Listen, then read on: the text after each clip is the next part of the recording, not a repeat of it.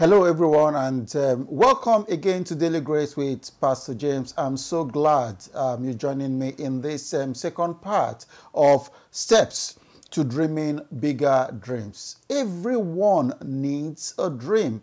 Everyone needs a dream. Listen, if you are not dreaming, you are not living. If you're not dreaming, you are not living. And of course, people dream and they have a very big dream. But after some time, you see that the dream now shrink to take part or to fulfill their situation. But that is not the way dream works. Your dream is something that you're supposed to hold, and your dream is something that you're supposed to fulfill. That is why we're going through steps that can make you dream big dreams and then fulfill your dream. Now, last week we started with the part 1 of steps to dreaming big dreams. And we said that the first thing that you need to do is to open your mind to God. In other words, consult God.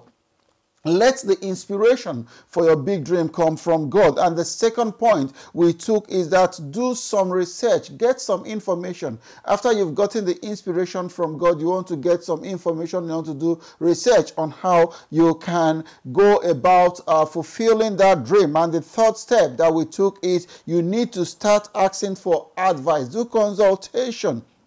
Learn from other people's mistakes. Majority of the time, we don't want to learn from other people's mistakes because we don't want to look as if we're asking people to do something for us, but that is not the spirit. Ask yourself, who else can help me? Who else have gone through this particular route that I want to go through that can help me? And when you get such persons, there are 3 key questions that you want to ask them. What things have they worked on? What things that have they worked on that has been best for them? How have they tried and failed in the past? And what will they do differently today with the benefit of hindsight? And that was where we stopped in the first, part 1 of this episode. Now today, the fourth step that you're supposed to take is to establish some priorities.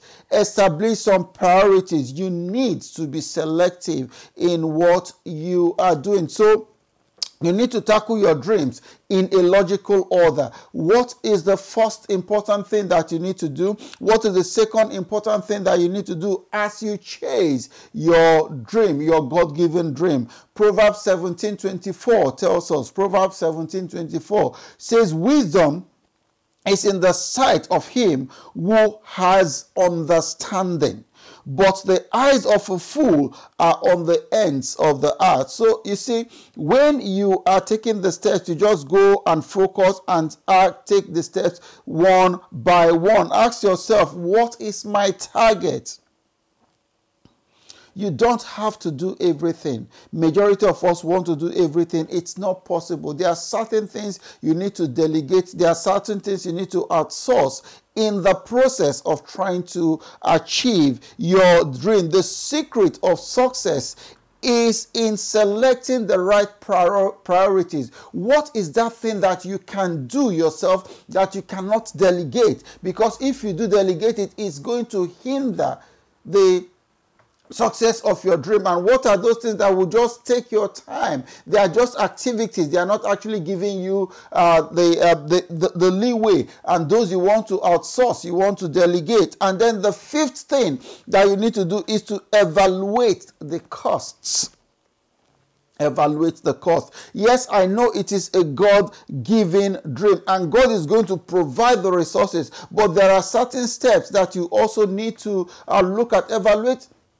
When we talk about cost here, we're not only talking about in financial terms. We are also talking about your time. We're talking about your commitment. We're talking about how resilient you are going to be in achieving this particular dream that God has given to you. So all those things you need to consider. You need to take a calculated risk.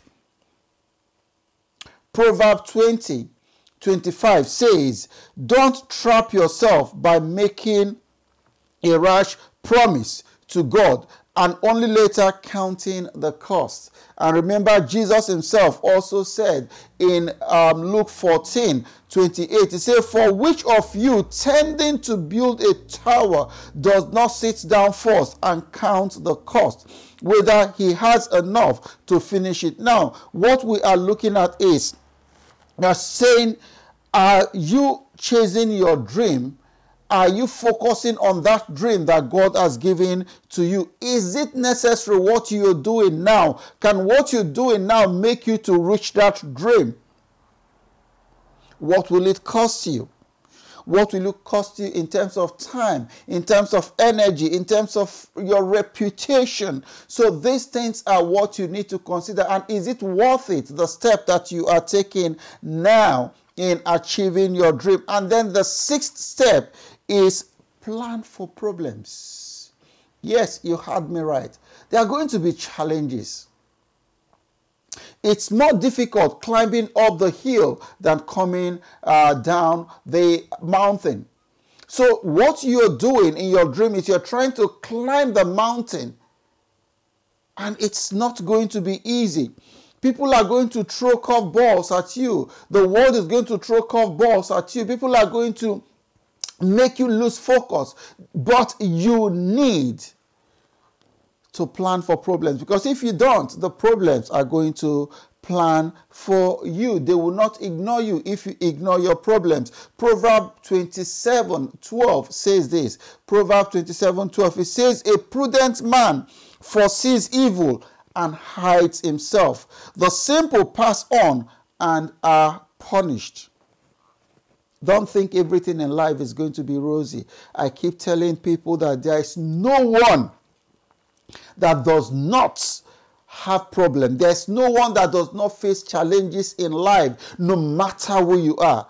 But the secret is you just keep going and you focus on that God-given dream that he has given to you. And I pray that you are going to succeed in that dream that God has given to you. And then the seventh step is be willing to take risk and face your fears. Again, we all have fears in life. But the secret is you need to master your fears. Courage is not the absence of fear, it's the mastery of fear. You need to face your fears head on and ensure that you achieve the God-given dream that you are fighting for. Proverbs 29:25 says this. Proverbs 29:25 says, "The fear of man brings a snare, but whoever trusts in the Lord shall be safe." And that is why we started with actually seeking the face of the Lord. That's why we started by asking God to give us this dream that we are fighting for, that we are going to make sure that we accomplish. Listen, fear isn't a sign of weakness. It's a sign that you are human, and we all face fear on a day-to-day basis. Courage is moving ahead in spite of the fear that you are facing. And the last step is do it now. Start now. So many people talk. It is just talking. It gets to a point where you now have to walk the talk. Remember, Nike says, just do it. Start now. Do that dream that God has given to you. Proverbs 16:3 says this. It says, "Commit your actions to the Lord and your plans will succeed." And that is what we have done from the beginning of this series. Commit your actions to the Lord and your plans will succeed. You need to come to the point in life where you courageously reach for your dreams. God has called you. Despite the fears, you need to step out and do that which God has laid in your heart. Thank you so much for listening to me in this second part of the episode, Steps in Dreaming Big Dreams. Thank you so much. Once again, my name is Pastor James Egodibe, and I am the pastor of RCCG Solid Rock Parish Derby, 55 Woods Lane. We would like to see you worship with us. If you don't have a Bible-believing church that you're worshiping right now, we have fantastic brethren that would really welcome you. Thank you so much, and I'll see you in the next episode. God bless you. Bye.